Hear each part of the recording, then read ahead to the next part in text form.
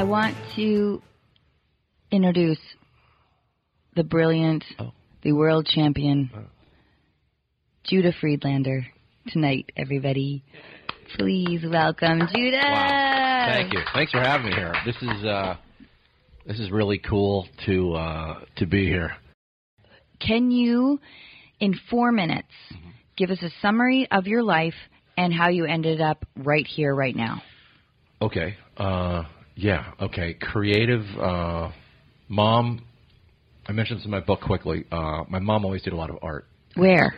Just at home. You know, yeah, but where? This was in San Diego. When okay. I was a little kid, lived in San Diego for a while. Born in Maryland, lived in San Diego for a while. Mom always did lots of art. Very strict parents. She wouldn't let us watch much TV. It was, first was get your homework done, and then it was either go outside and play or create something, make something, do some art, drawing, whatever. And my dad kind of always taught me to sort of like question authority. Don't always believe what you hear and see on TV and et cetera. So those two things were big. And then completely miserable in school for the most part. Absolutely hated it. I always looked at it. I got good grades. I had to. I think I would have been, killed by my parents if I didn't. But so I always looked at school like prison. It's like do good behavior and then get the fuck out. That's how I kind of viewed it. And you went to a good school. It was a public. No, but you went to a good college afterwards. You went to NYU. I did. I kind of forget that I ever went there because I didn't view it as a good college when I was there. I went to film school at NYU, and I started in '87, and I kind of view that. I don't really even view it as a college experience. So I basically had a high school education, but because in film school you can't really. There's not too much you can teach. You basically you get a camera, you go out and make a short film, and then you edit it, and you just learn by doing. You don't really learn that much. So, but the school got me to New York. But anyways, backtracking a little bit. Yeah, I was always kind of a loner as a kid, and I think I still am. I wish I wasn't, but I think that's just the way it is. So I always did lots of art as a kid, and I was always interested in comedy. And some of my early cartoons had comedy or comedy attempts in them. And then when I was 16, I found out you could do stand-up comedy. I never knew you could do it. You'd see like Steve Martin, Joan Rivers on some late-night talk show. It never occurred that you could do that. And then I happened upon this. In 1985, we got a VCR, and I wasn't allowed to stay up late. But I learned to program the VCR, and then I would tape this show that came on real late at night. And it showed comedians that you'd never heard of. And this is all on, this is non-cable TV. This is just syndicated stuff. And they would talk about comedy clubs, and that's when I first realized, oh, you can do that. I'm like, I want to do that. So I started writing jokes at 16, but I was very introverted and shy. And then when I was 19, I made 19 the deadline. It's like I got to get on stage before I'm 20. At the time I viewed 20 as this ancient kind of age. So when I was 19, I did my first open mic. And then the first 2 years I did it, I didn't even know that you're supposed to go out every night. I thought the guys you saw on Letterman or Carson had done it like 10 times before, and Johnny Carson would walk into some comedy club with some hot chicks and, trying to be cool. Then he'd he would actually say to one of the hot chicks, I'm going to give this kid a break. That would make him look like a good guy, and that would make the girls think he's cool. That's actually how I thought showbiz worked. And then I think when I was about 21, 22, I realized, oh, you're supposed to go out and do this every night. And then I didn't pursue acting for years. And then after about 7, 8 years of doing stand-up, I was finally able to get a commercial agent. My first professional acting jobs were doing commercials. And then I started getting tons of commercials. And that's like basically like making a short movie a day and learning stuff. And then I got little bits in TV shows. I love it that so many corporations were like, this is our man. Oh, initially they weren't. I actually got my agent. At the time, I was doing all the clubs in New York City, but they all pay like nothing to $50 tops for a show. And so I still had a day job. I was front desk person at Crunch Fitness. Nice. And they actually named me front desk person of the year of all the Crunches. Oh my God, I love this. And then well, when the Crunch in LA opened, the CEO of Crunch came to me and he says, Judah, we're opening up a gym in LA, and we want to fly you out there so that you can work the front desk and the other staff can just watch you do what you do. That's like a direct quote. That's amazing. And the GM that I would have to be working under was like horrendous. And I knew I'd be working like 14 hours a day, and I'm like, I don't want to do that. So I turned it down, and they were shocked. And so, anyways, a lady, and I was never able to get an agent. Anytime I met an agent or something, they would look at me and they would just be like, "There's no way you're ever going to cast anything. Your hair's too long. You got big sideburns. You got big glasses. They're like, you're too extreme looking. No one will ever want to use you." And then this one lady who worked out at the gym, I was just helping her move some weights once, and I don't know, I was making her laugh, and she says, "You should do commercials." And I said, "I'd love to." I go, "But I don't," and I have comic friends who do it, but, I've never had a lead in. And she goes, "Well, I used to own my own agency." She goes, "I'll recommend you to the guy who runs it now." And this was Paradigm at the time. And this guy, Doug Keston, who was the head of it. So I got a meeting with him, went well, I heard from him once. Didn't get a call back, and then I didn't hear from him for like 6 months. So I go to her after 6 months. I go, "Yeah, I haven't heard from him in 6 months." So I'm like, "I don't know, maybe there's just nothing out there." She's like, "No, call him, bug him, call him." I did, and then I got an audition. The next one I booked it, and the next one after that I booked it. Yeah, so I just started getting. The amazing story about this is that so many people, especially the stand-ups that I know, sort of get into the world of comedy because they're attracted to sort of the benefit program of, like, whether it's girls or lifestyle, but also the need to make people laugh, or the desired, I shouldn't say need, but in lots of actors and lots of people in the entertainment business, sort of they want the acceptance from a larger idea. Yeah, I don't think that was mine, I know, that's what I was about to say. It was just really combating misery for the most part. But your story, trying to not be suicidal and just combat misery. But it's really unique that you were like, okay, I have all these interests, animation, like artistry, like you had a very, and you look at somebody like, whatever, the Johnny Carson, whatever, like that whole thing, and you didn't necessarily desire the lifestyle. No, never did. You wanted the process. Yeah. And that's even like was I was, before the podcast started, I was talking a little bit about like where I live, and it's like I was saying to Sim how it's like, I live in New York, but I don't really know where I want to live. It's like every time I look to buy a place, it stresses me out and depresses me too much with how little you get for how much you spend. Yeah. And basically, like a 2-bedroom apartment in Greenwich Village is about the same as a 2,500 square foot house in the Hollywood Hills with a swimming pool and a view of the Hollywood. Well, luckily with the paycheck you're receiving from doing this podcast, you're well on your way. Yeah, you don't have to worry. But it's like New York can be a real grind to live in. I think it's harder to live in now than it's ever lived in. Like, crime is way down, but just living in it is difficult, much more difficult than it used to be. Just with the congestion and just everything, So, but I don't know. For comedy, it is good. There's a lot of stage time there, so for what I do, it's good.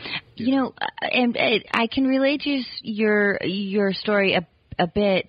Chris and I talk a lot. My husband, Chris Pratt, like we talk a lot about how we are. Although I think we like the lifestyle more than we want to admit, but that's okay. There's nothing wrong with a good lifestyle.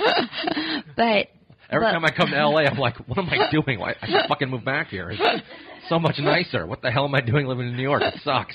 But, I think that every time. But there's a surprising amount of people in our industry that don't seem to love the actual artistry of it. Mm-hmm. They want the things and the benefit program. Are you talking actors mostly, or writers, or crew people, actors? Or actors? Yeah, and I feel like I'm really fortunate to be with somebody who loves acting as much as I do. Yeah, well, it shows. I mean, and you guys are great. Thanks. I mean, I remember when you hosted SNL. I was filming 30 Rock at the time, and Lutz, John Lutz, who played Lutz on 30 Rock, he at the time he was acting on 30 Rock in a recurring role and still being a staff writer on SNL. And we were talking about you one day, and when you were hosting SNL, I think it was it was probably like 6 years ago, maybe. I don't know. Well, you did it twice. It might have been the maybe first. Maybe it was when President Obama was running, and Tina Fey came and guested. Like she, I think so. Yeah. So. But anyways, we were talking about you, and I was just, I think it's Monday or something. I'm like, hey, who's hosting this week? Just making conversations. It's like Anna Faris. So I'm like, oh, dude, she's gonna be awesome. Oh my God, that's so nice. And then later in the week we're talking, and he's like, if she wasn't hosting, she could be a cast member. I'm like, oh my God, I'm like, you have no idea. easily.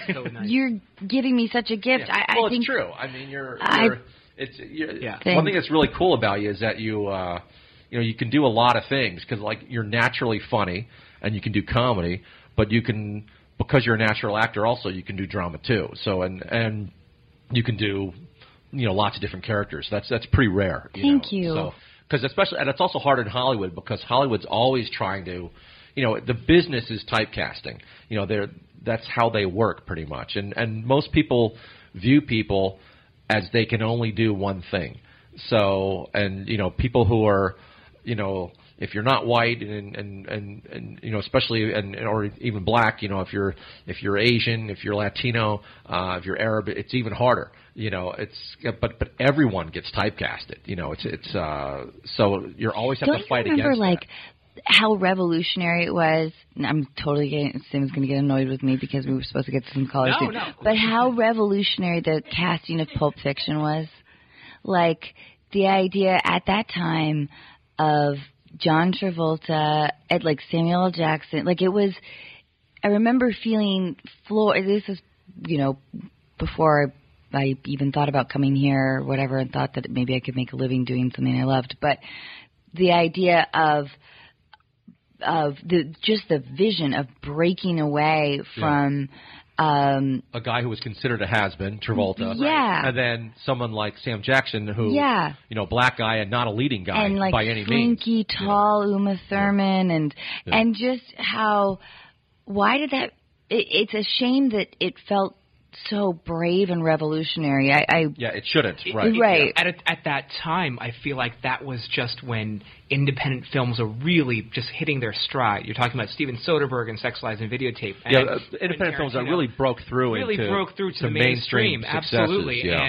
But that was a time where when Quentin said, "This is my cast," and Harvey Weinstein said, "Okay." But they still needed that one linchpin actor. They got Bruce Willis, and that kind of triggered the financing. Oh, really? That's right. Yeah. I didn't know And what about the beautiful the woman who played his girlfriend in that? Oh, sorry, I'm still on Pulp Fiction. Yeah, that's where I am too. Oh, okay. Sorry. The beautiful, and she talks about the pot belly. Do you know what I'm talking about? I'm remembering that scene. The Roseanne Arquette? No. Bruce Willis is. Oh, I know what you're talking about. Yes, his love, and it was just I don't remember her name. An unusual casting choice because we're so used to some kind of sexy bombshell, and she was sexy in this very soft, sensual, unusual way, and he loved her, and it was, I want to as I sit here with my blonde hair extensions. No, but it's interesting. When I told some people that I was doing your podcast, it shows you how just so many people think they always compartmentalize people. They can do one thing, and that's it. When I told people I was doing your podcast, some people were like, "She's doing a podcast?" And they were shocked and surprised. It's like, yeah, she's allowed to do a podcast. And it's totally cool. It's you can do more than one thing. Right. You don't have. It's weird because people complain that he always plays the same character, and then you play something different. They're like, oh, why is he doing that? So a lot of times people, it's they want the diversity of a performer, and then they also want the performer to do the same thing over and over again. Right? Yeah. So it's kind of like when you go to a concert and they only play the hits. And you're like, they didn't play any new stuff. And then if they only play new stuff, they're like, they didn't play any hits. It's mix it up. You can you're a performer. You're an artist. You can do whatever you want. I like the track you're on because it's blame the audience. Cool. Yeah. No. But I know what you're saying. It's sort of, Yeah, I love the idea of being able to grow and stretch and like play different things. But as we've talked about in previous podcasts, my big haunting factor is my mom, because I feel so guilty if I stray from a character who's not very morally. I don't know. Do you have those issues too? Burrow is a furniture company known for timeless design and thoughtful construction, and free shipping, and that extends to their outdoor collection. Their outdoor furniture is built to withstand the elements, featuring rust-proof stainless steel hardware, weather-ready teak, and quick-dry foam cushions. For Memorial Day, get 15% off your Burrow purchase at burrow.com/ACAST and up to 25% off outdoor. That's up to 25% off outdoor furniture at burrow.com/ACAST. No, I don't, actually. I don't think I do. Yeah. Even though why was your mom so strict about television? I think she thought most of it was crap, and also things were different back then. Like, people would actually say to their kids, don't sit too close to the television. Like, people thought that was bad for you. And now everyone's, holding up screens to their face like 2 inches away. So, I don't know. I think they just viewed that as, like, not... Because my mom did too. Yeah. She wouldn't let us watch television. Yeah. And if she ran to the grocery store, my brother and I would we would watch television, and then we would put like a bag of frozen peas on top of it. Oh, really? Because she would come home. The first thing she did, she would feel if the television was warm. Oh. Yeah, that was back when we had like box television. Yeah. That's a cool story. I love that. Interesting. I love that. Oh man. See, I didn't know this. I don't think I was ever smart enough to even think of that. But I was so petrified of my mom. I wouldn't even think of trying to do something like that. Oh, really? Yeah, but that's brilliant. That's no, brilliant. I mean, no, she had always had my number. Yeah. She always knew what was going on. Did you hear hear the last podcast, the one we had with Regina Hall? No, I haven't heard. There was a call with I call my mom in the beginning of the podcast where Anna's mom wondered why Anna can't be funny without being raunchy. Oh, okay. It was a very, very interesting call, and it was hilarious because that podcast, especially the beginning of the podcast, was extremely raunchy. Regina Hall was teaching Anna how to properly administer a blowjob, and administer. I'm going to administer a blowjob to you, honey. I don't think I've ever used it. If I was doing something like that, I'd probably get shit from my mom too. I probably would.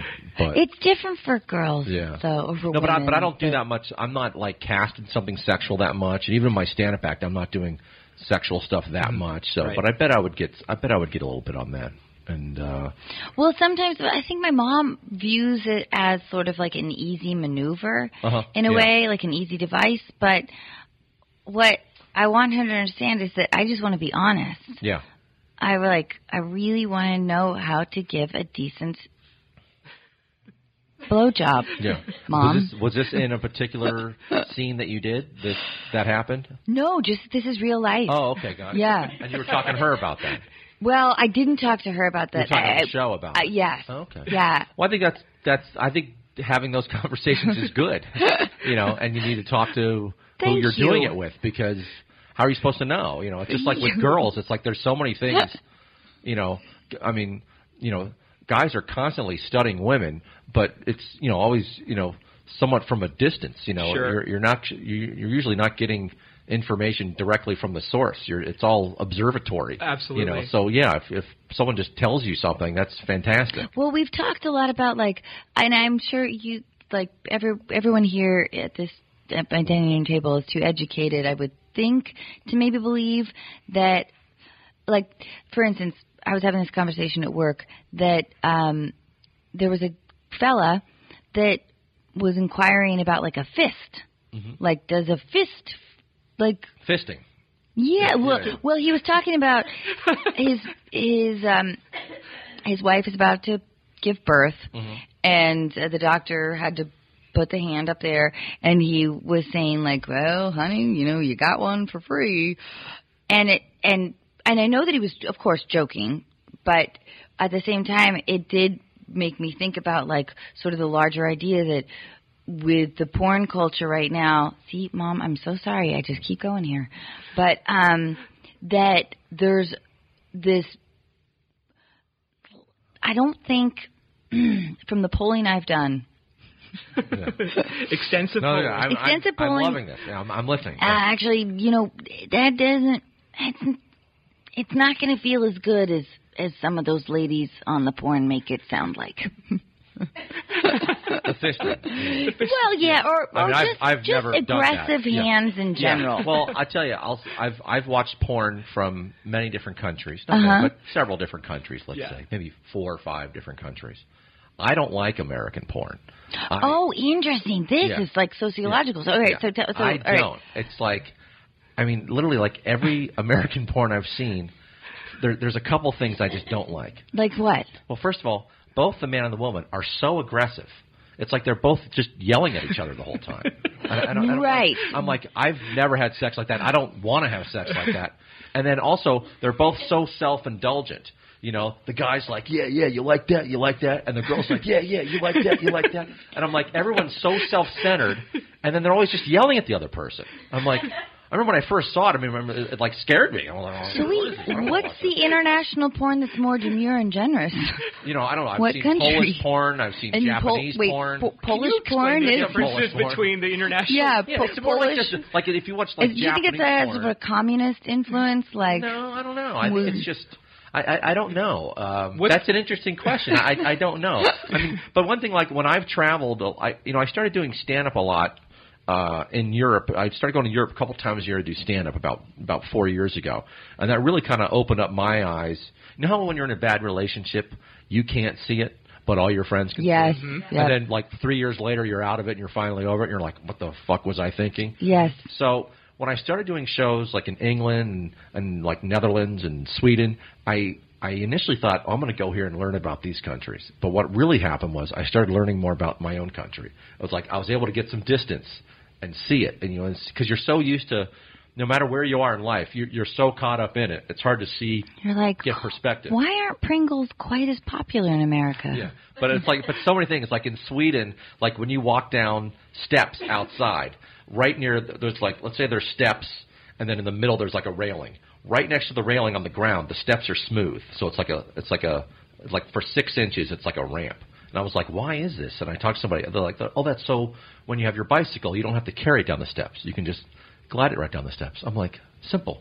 Makes sense. Like a very simple thing that we don't have here. Right. Yet there's nothing technological about it. It's just someone thought to do that, And then also when you're at the grocery store in Sweden, when you're in the grocery store and your groceries go through, you're paying for it, but you've already paid for it, but you haven't finished packing up your bags yet, and now all the other stuff is coming in, and you're afraid you might grab some of theirs. Mm-hmm. They have this like bar system so that it automatically at the end separates things, so that yours is already separated from the incoming stuff coming in, so you don't have to like grab it quick. Because I got to tell you, simple like that. Yeah. I always view the bar.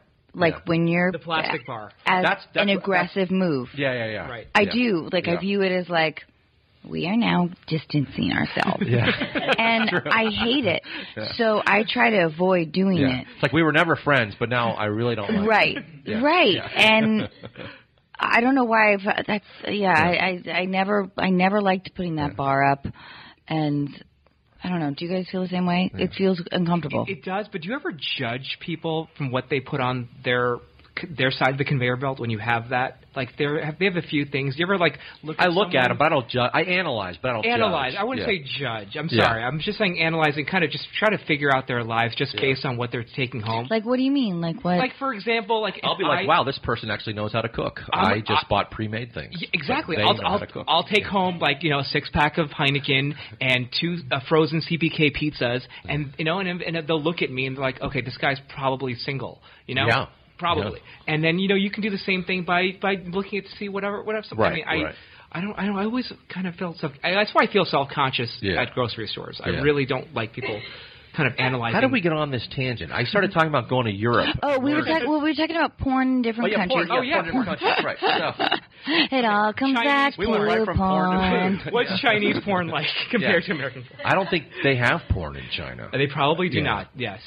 Japan, there's a lot, and they are like I mean, they have some really weird, bizarre stuff. I don't like that stuff. The stuff I see is just people having sex, and it looks like they both like each other and care about each other. So that's the stuff that you like. Yeah. But in American porn, you can't. That seems find very that. healthy. You don't think that with like all of the websites, with all of these clips, and there are tons of websites that show porn. I mean, there's a porn to fit everyone's appetite. Don't you think? Like, if you want massage porn, if you want babysitter porn, if you want, like, doctor... Listen, I don't watch porn, but I'm just, like, Can we try to combine the two weirdest professions for porn? Like, right now I'm going to, like, the most bizarre... Let's combine a female and a male. It doesn't have to be female. I don't mean to be, like... Well, the majority of the population is heterosexual. Mm-hmm. So, that's why you said... Okay, yeah. Right. I don't know why like an underground parking attendant comes to mind with somebody give me something. Okay, here's underground parking... underground parking attendant. A woman pulls in to pay her thing, but she has no cash, and she lost a ticket. And they won't let her exit the parking. And the attendant won't let her exit. Yeah, but what does she do for a living? I like where you're going, but what does she do for a living? I need to know why she owns Uber. Or does she drive an Uber? Or she? No, she owns Uber. She bought it from the guy who owns it currently, and she's the new owner of Uber. But what was she doing in the garage? Well, she was parking. She had a doctor's appointment? Like what? Maybe a doctor's appointment, and the doctor maybe didn't validate the ticket, and so the attendant wouldn't. She's pissed. If she owns Uber, she's fucking pissed. Yeah, right, but the attendant won't let her out unless she performs sexual favors. And Uber is not allowed to pick people up at that garage. There you go. It's like LAX. And she really doesn't want to take another elevator. She's scared of elevators. Yeah. She does not want to go back up to get it validated. Right. Because she almost had a nervous breakdown on the way down. And she normally would take the stairs, but she sprained her ankle 2 weeks ago. That'd be cool. All right, guys, we did. You know what? We'll finesse this a little more, but we got it. All right, so let's take a caller. All right, let's do it.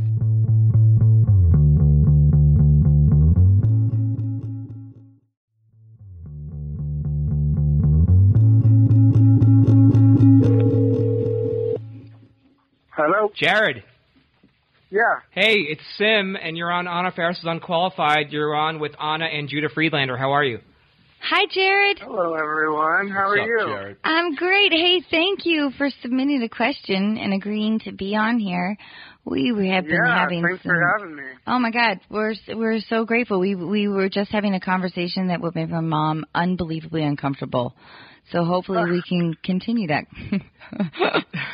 So Jared, it sounds like it's been 2 years since you've been in a relationship with someone who emotionally abused you, and now you're having confidence issues because of her.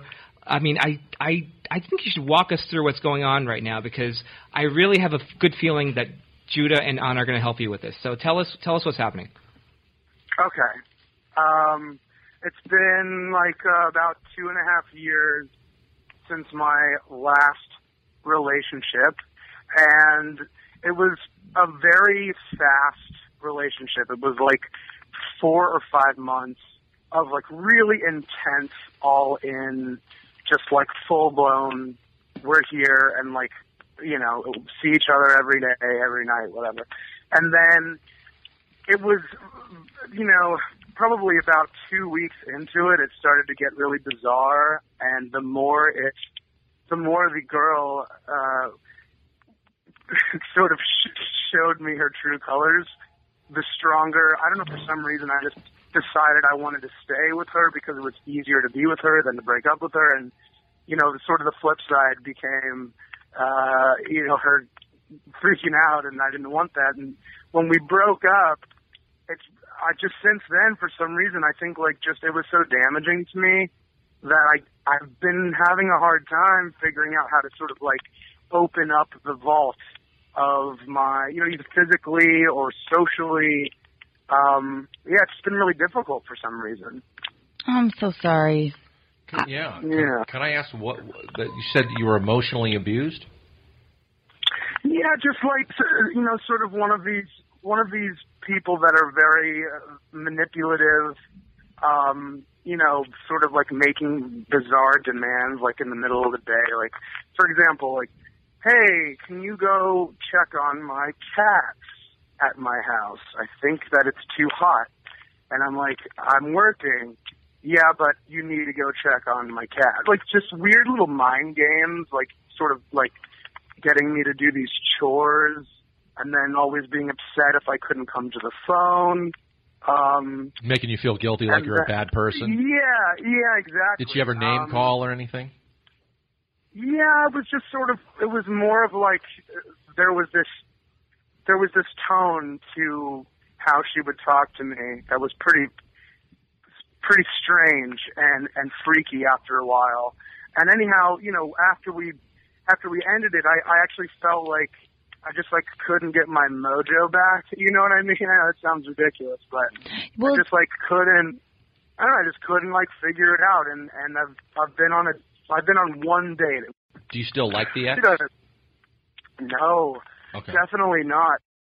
Do you think you have trust issues with women? Yes. Okay. I think it's safe to say that. Do you think you have low self-esteem? Yeah. But I mean, when you were with the woman and she was doing things that made you feel bad, yet you'd stay with her, do you think that's, looking back, do you think that's esteem issues? Do you think you still have esteem issues? I've certainly had that. I've been in a, I think so, yeah. But I think it's just one of those things that's hard to break out of, and every time I imagine myself with someone else, I keep going like, do they look like her? Do they think? I don't know. It's this weird thing I keep comparing, and I don't want to do that. It sounds like you're afraid of getting burned again. That's why you're comparing him to her, because it sounds like you don't like her anymore, but you're afraid of getting burned by someone again. So you're like, well, if they're like her, if these characteristics are like her, then maybe I'll get burned again. Is that what you're thinking? Well, but also.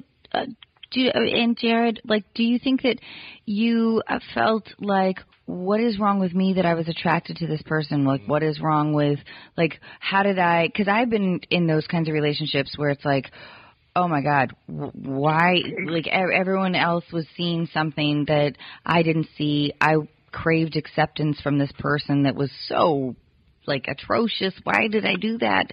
And then you start to question your judgment with everything. 100%. I mean, I think that, it's funny, after the breakup, a lot of my friends sort of came out of the woodwork and were like, yeah, you were kind of like lost to the island for about 4 or 5 months. You were telling the story of, first of all, everyone around this dining room table, but also I would like to think every normal, healthy person, where it's like you want to believe something, you want to believe the best in somebody, you want to believe that your judgment is correct, you also have enough pride that you're like, don't you tell me what's wrong, I got this, and right. And then when things fail, it's all a combination of all these crumbling things, like a loss of pride, you being frustrated with your friends, like, why didn't you tell me? Yeah, I think you should rip on your friends for not telling you. But at the same time, maybe he wouldn't have listened. That's kind of a shitty thing for me to do, but at the same time, it's like, I already feel so shitty. That No. I kind of put the blame on someone else for like 5 minutes. You wouldn't have listened. So listen, we're going to need her name, number, and address, and we're just going to send... Yeah, I want to call her. She sounds great. I'll give you her social security number. We're going to give her the what for. But Jared, I think it shows actually kind of an awesome quality in you that you called, you're open, you're talking about stuff that I think a lot of guys and girls wouldn't ever talk about. What's her name? Karen, by any chance? Her name is Karen Sharon. Okay. Okay. So you're still having trouble starting a relationship, is what you're saying, right? I mean, I did try, admittedly, a Tinder date a couple of weeks ago just to see how it would go. and she was like super nice. And oh, now we're tapping into something. Nothing... Wait a minute. Sorry, Jared. I do not mean to interrupt you, but are you turned off by girls that are nice to you? Sort of freaks me out when I'm going like, oh, this person seems really nice, because then I immediately go like, wow, I could probably see myself dating this person. But or do you question like, why is this person like me? I think I'm just scared of the possibility that I will open myself up to somebody in a very genuine and real way, and then they'll be really sweet and amazing, and then they'll show me their true colors, and it won't be that great. Yeah. I think that's okay, though. I mean that's not a good thing, but I think that's the better way to go. It's like to be open. Oh, for sure. But you know, you got through this last one. You know, you survived it, and you're going to do if it happens again, and it may not even happen again. But the next person you go out with might seem nice at first, and it turns out that's really who they are. So the challenge will be accepting a nice person. Ready to pop the question? The jewelers at BlueNile.com have got sparkle down to a science with beautiful lab-grown diamonds worthy of your most brilliant moments. Their lab-grown diamonds are independently graded and guaranteed identical to natural diamonds, and they're ready to ship to your door. Go to BlueNile.com and use promo code LISTEN to get $50 off your purchase of $500 or more. That's code LISTEN at BlueNile.com for $50 off. BlueNile.com, code LISTEN. I'm Sandra, and I'm just the professional your small business was looking for. But you didn't hire me because you didn't use LinkedIn Jobs. LinkedIn has professionals you can't find anywhere else, including those who aren't actively looking for a new job, but might be open to the perfect role, like me. In a given month, over 70% of LinkedIn users don't visit other leading job sites. So if you're not looking on LinkedIn, you'll miss out on great candidates, like Sandra. Start hiring professionals like a professional. Post your free job on linkedin.com/people today. Right. And then also, if the person is nice at first and then 6 months later you start noticing things that are not good about that person, and I think what you have to do is, as soon as that happens, not the next day or whatever, address it. Or if you don't feel confident to address it that day, address it the next day or the next week. And then if that stuff happens again, you know the deal, and then you know it's time to get out and realize it's not that it's someone treating you bad is not your fault. It's not in your power. But you can leave. But so I guess Jared, I just don't want you to reject somebody who is nice to you because it somehow feels like you're not that this person, because you're used to like the atrociousness of the last one. Right. It's like I'm generalizing a gender and just saying like, if this one was bad, they all must be bad. Well, which I know isn't true, but like obviously that's not the case. It's just the it's like flipping the switch. Like the switch is so heavy. And once I do it, and I, maybe go on a couple of dates, maybe it'll start feeling like, okay, like there are definitely some decent people here, but it's just that's the hardest part. I know. I just don't want you to reject them because they are nice. Yeah. When you're used to the pattern of like this girl being like incredibly demanding, incredibly needy, making you feel bad, and you're used to that. I've definitely done that before. What you just said, been burned. I've done that to you. And then you're like, and then years later you look back, you're like, wow, I shut some really cool people out of my life. Yeah, that's right. Yeah, for sure. I got to tell you though, like the positive thing, Jared, here in this is that after these experiences, in my experience at least, when you're dating people that are wrong for you, that make you feel like an insane person or somebody who like you're just not yourself, and you really question a lot of things in your life. Then when the timing is right and you meet somebody who makes you feel really happy, who's popular, who's kind, who's smart and is grounded and is generous, then at least if you hadn't had the rough experiences, you might not be able to recognize that. So yeah, I guess that's true. Yeah, you're right. Hey, Jared, it's Sim talking right now. You're 28 right Tim. now. I'm 38. I got to tell you, your story really I kind of relate to that story a lot. Oh, really? It's happened to me a few times. Oh my God, has it ever? I've been there. I've witnessed them. I've known Anna for 15 years. She's been one of my best friends for 15 plus years, so she's seen me through everything. But I got to tell you, and we both dated people that made us feel bad. Absolutely. That's true. They make you feel really small, and then you kind of wonder, right. like, am I doing something wrong, and do I want to put myself out there again and go through the same thing? And I'll tell you right now, I've been through a divorce, as has Anna. I made it out. I'm dating someone wonderful right now. I know it's taken a while. I mean, not really, though. I'm 38, but at the same time, I've never been happier.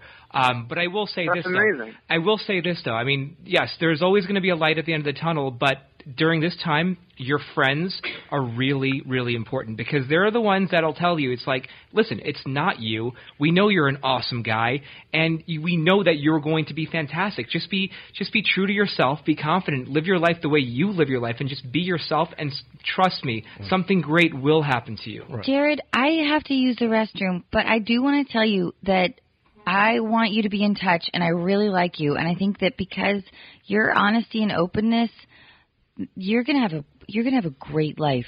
You're gonna have. Oh, thank you. And seriously, I think what you said there is really key. The honesty and openness. Yeah, right. And like Jared, not that many men are like that. Yeah, and also Jared, that goes for not just when things are going well.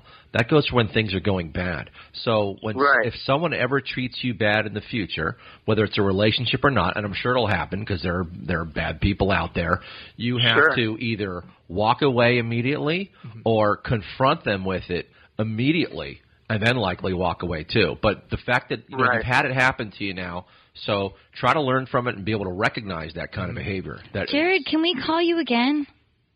Absolutely. I would love that. So fun. You've been just awesome. I'll keep you updated on my. Hopefully I can work on being more confrontational in a positive, constructive way. I think that's an issue that I need to work out. Well, and I just don't want you to reject really kind girls because you're used to really mean people. You know, right. Yeah, you'll see the signs earlier now. I'm pretty sure that you'll see them and then you'll recognize them and you'll know what to do. Well, that's really great. Thank you guys for the great advice. Seriously, hey, really, Jared, that means a lot that you guys took the call. Oh my God, thank you for being so open and honest, and we love you. And really, we're going to be in touch.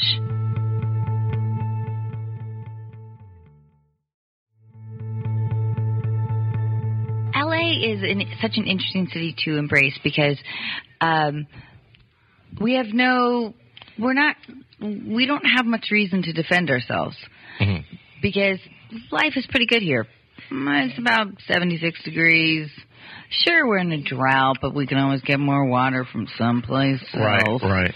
Like, I remember when I moved here, and I lived here in like the early 2000s for a couple of years, and I remember I was like, how does anyone do comedy here? There's no need for it. It's just nice. It's like, where do you get your comedic inspiration from? Like, I understand, like tough areas or shitty areas, or like you need a sense of humor to survive. It's like LA, I don't know that you do, but there are, obviously plenty of things, but.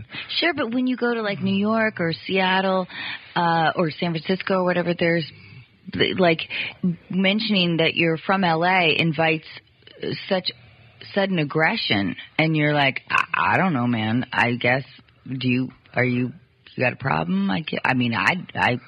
I'm cool with your city. Why aren't you? Yeah. Cool? No, I've definitely noticed over the years with comedians, and I don't know the acting world as much, but even with acting, there's always that this sort of weird sort of relationship between LA actors and comedians and New York actors and comedians, where it was like, what do you think that is? Well, I think a lot of it's fear and pretension, I guess, where a lot of it's coming from. But I think both cities have changed. I think New York has changed more. New York has become much less artistic than it used to be. You know, like I remember like 15 years ago, I would describe the two cities as New York was the city where people were in high school. They're like, I want to be an artist. I want to be different. I'm going to move to New York. And in L.A., they're like, I was voted best looking in high school. I'm going to move to L.A. You know, and you know, there still might be like a touch of that, but you know, over the years, New York has become such a corporate city, such a finance city.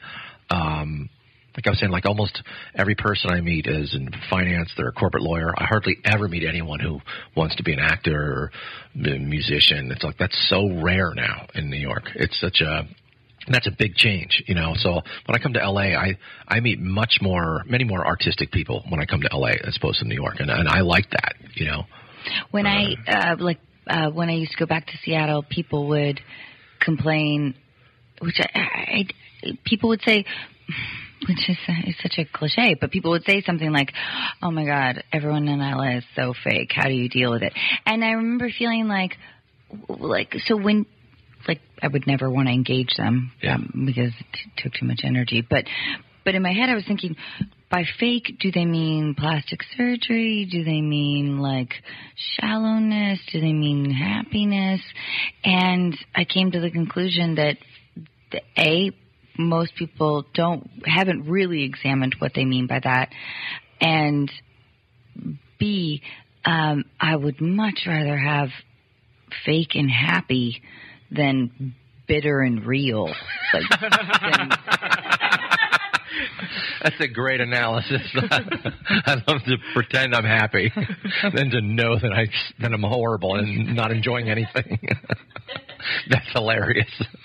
No, in New York, you definitely have, like, even like, you know, if I ever read an article about, you know, about dating or, you know, whether it's on Slate or Salon or, you know, whatever, Huffington Post, it's like every article it's all just about like strategy and how people you say this, you say that. Mm-hmm. Like, no one's ever being real. You know what I mean? Right. It's almost like people are afraid of that to be real, so they're always putting on. That's interesting. things. So you've lived in New York and you've lived in LA. Yeah. Have you noticed any differences as far as dating culture in both cities? I find it much easier here to date than New York. I think, you know, I've never been a person who just hooks up with people. That's, I don't know, from everyone that I hear from, that's quite easy in New York. But I've never been into that, so I haven't done that. But as far as getting like a real relationship, it seems like very hard in New York. And I think also some of it comes from, you know, girls, you know, when I say girls, I mean women, you know, getting hit on much more in New York than L.A. Because it's so concentrated. Well, I think it's a mix. It's concentrated, and it's, you know, guys being assholes who are just, you know, yelling shit out at women all the time. I know that's not all guys that do that, but there's enough that to put women on guard and to sort of like just, you know, phase out lots of people. So people in New York, their defenses just generally run high. They're higher, yeah, definitely. And some of that is just from congestion and how many, you know, people are near you. And then, like, because in L.A., if you're not dating at all online at all, I don't know how often a woman is going to actually run into a guy and then he's going to strike up a conversation with her. Because, I mean, that hardly happens anywhere now unless people are at a bar where they know that's what they're going to be doing and they're a little bit drunk, so their guard is down a little bit, you know. Right. But, like, if you just start talking to anyone on the street now, you know, their first thought is that you're, you know, some kind of psychopath or creep or something, you know. I mean, people don't even ask anyone for directions anymore. I see people in New York all the time. They'll be on their phone. They're looking at their map. And, you know, just 6 years ago, people would be like, hey, do you know where this is? No, they don't even ask that now. And if you see someone doing that so many times, you maybe be like, hey, are you looking for, you know, you need help? And they'll just be like, ooh, you know, they just get all afraid. Don't talk to me. I'll figure it on my own. Yeah, everyone's afraid to talk to anybody. You're right. That was something really unique when I first was in New York about 10 years ago, that it shocked me that strangers were constantly interacting with each other. Right. Oh, interesting. And it was wonderful and scary, but unfamiliar. And now you're right. Like that was something that was very special and unique to me about New York. Interesting. Was people's sort of like ability to interact with strangers without a ton of fear. I never even looked at it that way, because I remember sometimes when I would be in L.A., and I would be so lonely and miserable. I'd like, well, I'm going to go to the grocery store because at least I can sort of bump into people and talk to the cashier and, maybe, it's like have some kind of human interaction as opposed to just being in your cars, But now everyone, especially with dating, it's like everyone's vetted pretty much. Mm-hmm. You have an app where where you get some information about somebody and they get some about you. So there's hardly ever that just, You can be in the same bar in New York, take out your app, match up with someone in Tinder in the same exact bar, know everything about them, and then you just completely just take all rejection out of the equation. Yeah. And you don't have to approach a girl at a bar and say, hey, and strike up a conversation anymore. You don't have to be brave anymore. You don't have to be. Yeah, those scenes from the romance movies from the 80s, it's like that stuff doesn't even really happen anymore. I guess that's why we're doing this podcast. It's like I get to be brave. Then again, I know one guy in New York. He's one of these guys that's, getting laid constantly. He's got probably with 3 different women every week. He's picking chicks up on the subway all the time. Oh, he's not using what do you think he does? I don't know. I don't know what he does. He's a good-looking guy. Good-looking. He's very confident. So I think he's the kind of guy, if a girl wants to hook up with someone, I think he's that guy. Yeah. And he knows how to walk and talk it correctly and do whatever it takes to make it work, But that's happening constantly to him. He'll meet a girl on the street. He'll get some vibe that she's flirting with him, and then he's fucking her 2 hours later. I'm like, how the hell do you do that? It's happening all the time. Yeah, that's it all the time. I need you to come back and give us more information. Cool. I will. I'll get some details for you. Yeah, maybe we should have him on the podcast too. We'll call him. I don't think he would give up any information. He's one of those guys. No secrets. No. Yeah, because he doesn't want to blow his cover or anything like that. Yeah, I mean, he's like the worst boyfriend to have, that guy, because he'll have a regular girl who kind of knows the deal, yet he's still doing all this stuff, and then it's just, and then every once in a while blows up in his face. You know me. Yeah. You know it's like this, like before we met, like this, like. I don't know if he does that, but it's like, and then every once in a while he'll call me up and be like all depressed, how he's never going to get married and settle down. I'm like, dude, you're the only one that's fucking stopping you. It's not like you're a guy who can't get laid or can't get a date. You're getting 5 dates a week. But that's a bigger problem, though. He's just so he doesn't want to settle down with He's like, woe is me because I'm getting laid 6 times I'm like, a you week. Can't be the Fonz forever, man. You gotta chill out. You know what? Age will catch up to him. He knows it. He's well aware of it. Yeah, he's still, he's like one of those guys who's like, as long as I can make it happen, I'm just going to go for it. I think he's like so depressed. He's just like, all right, I'm just going to try to make it happen. That's odd, because you would think that someone who was getting laid with like beautiful strangers multiple times a week would be pretty darn content. Yeah. No, he seems like he's always grass is always greener, guys. Yeah. That's true. So, what are you going to do? All right, Sim is making us focus now. We're going to call Jennifer right now. Jennifer.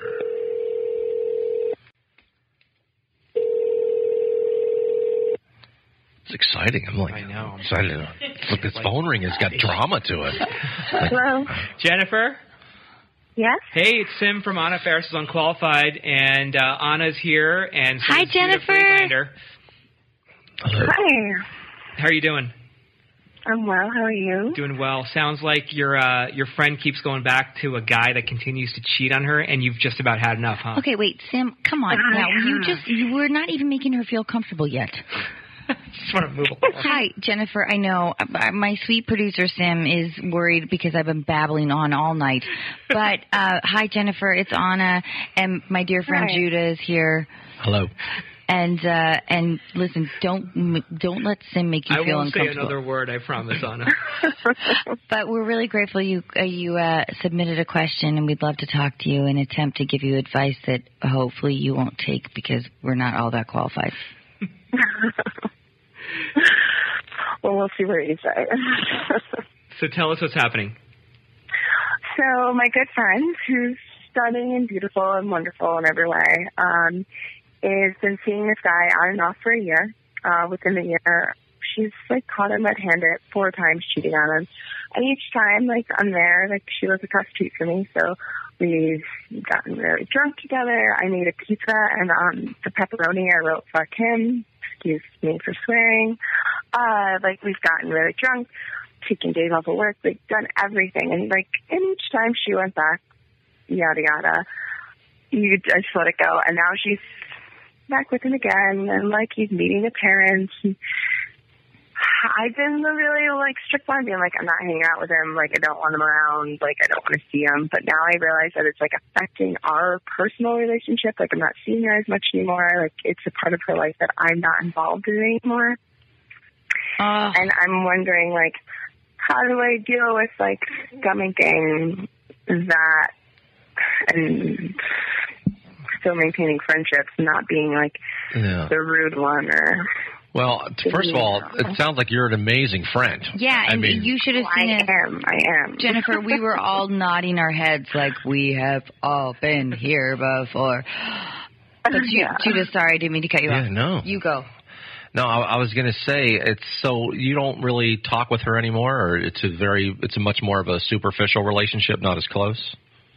We still talk. We live across the street from each other. So yeah. I hear, but it's like, it's very superficial now. It's like, oh, how was your day?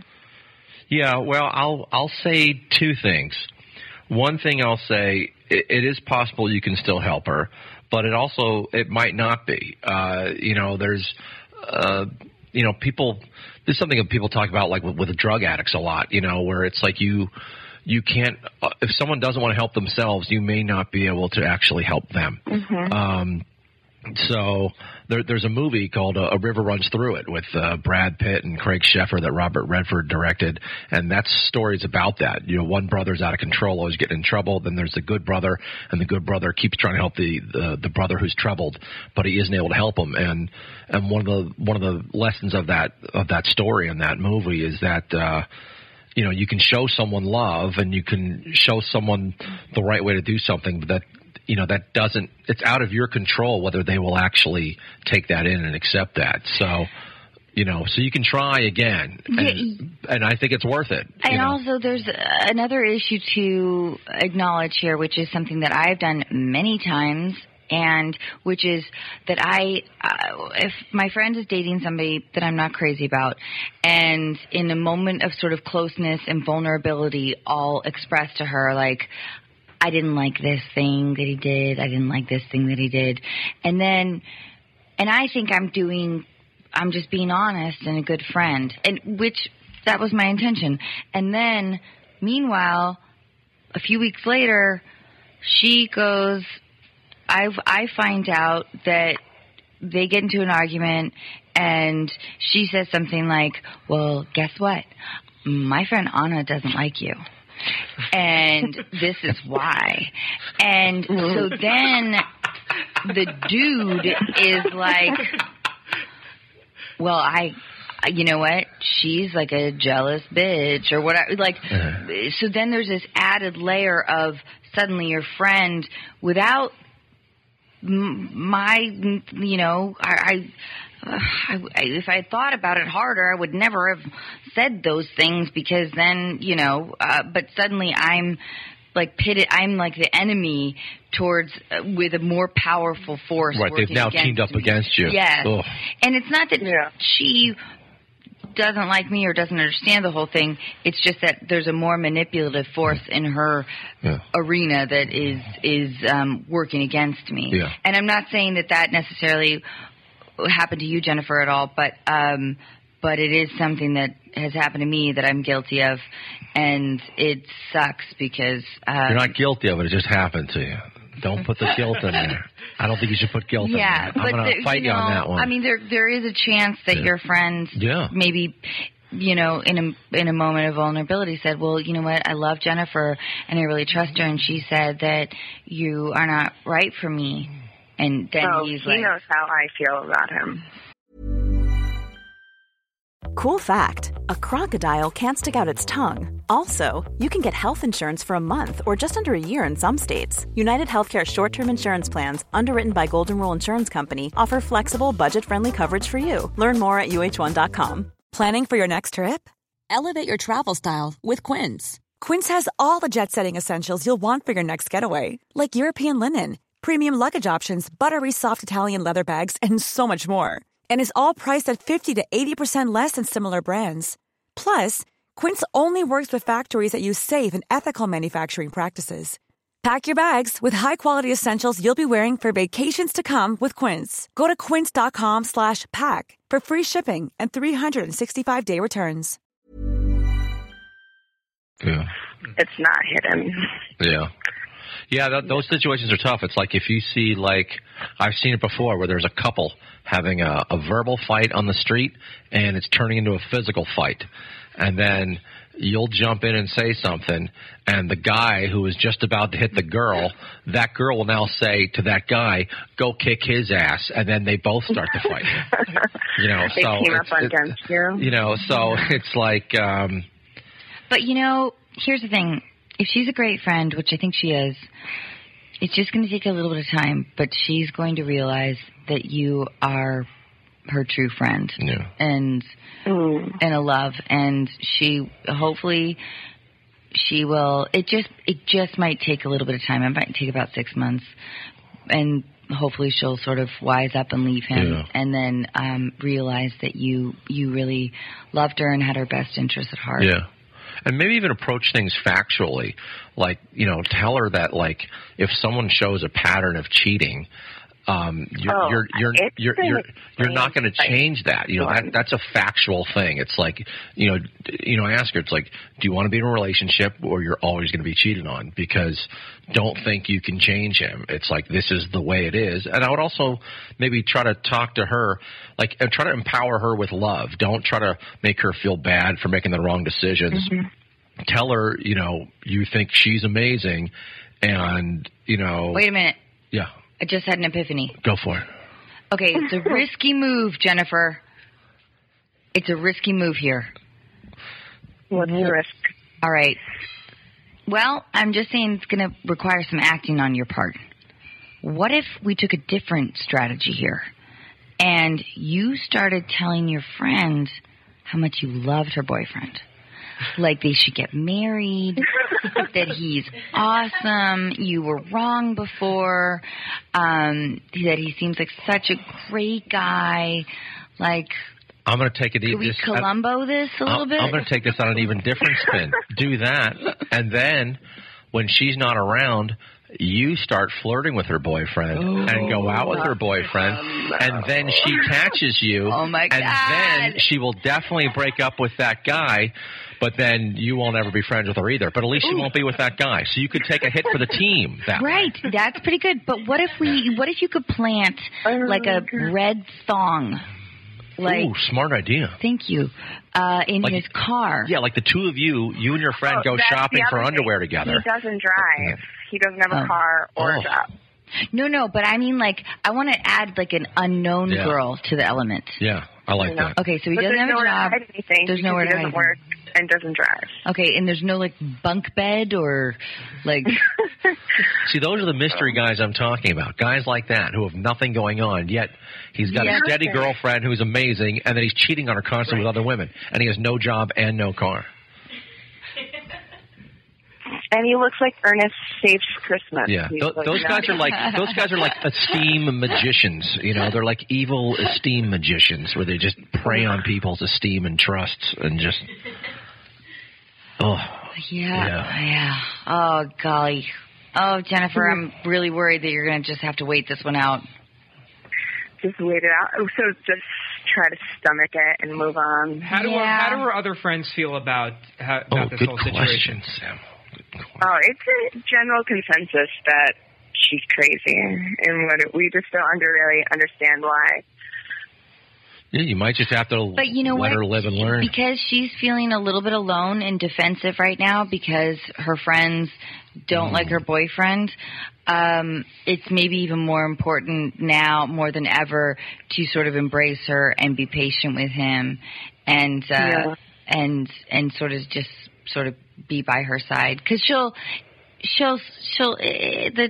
day will come. She'll see it. But right now, the more isolation she has, the more he's able to manipulate her into believing that she's crazy, that she's jealous. Her friends are jerks, and and he's able to to really isolate her in Can I say what worked on me when this happened? When the same situation happened to me? What worked? Mm-hmm. And this may not work for her, and this is kind of a bolder play, I think. But what happened with me was when I was dating someone that my friends did not like, my friends shut me out. So all of a sudden I was alone, and then I pretty much dug my own grave. And then luckily they were there to pick up the pieces, and I was like, yeah, you guys were right, absolutely. But you know what?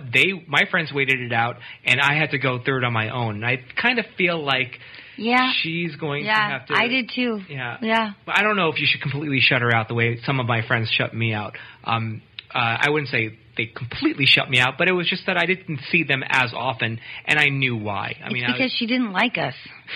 She hated us.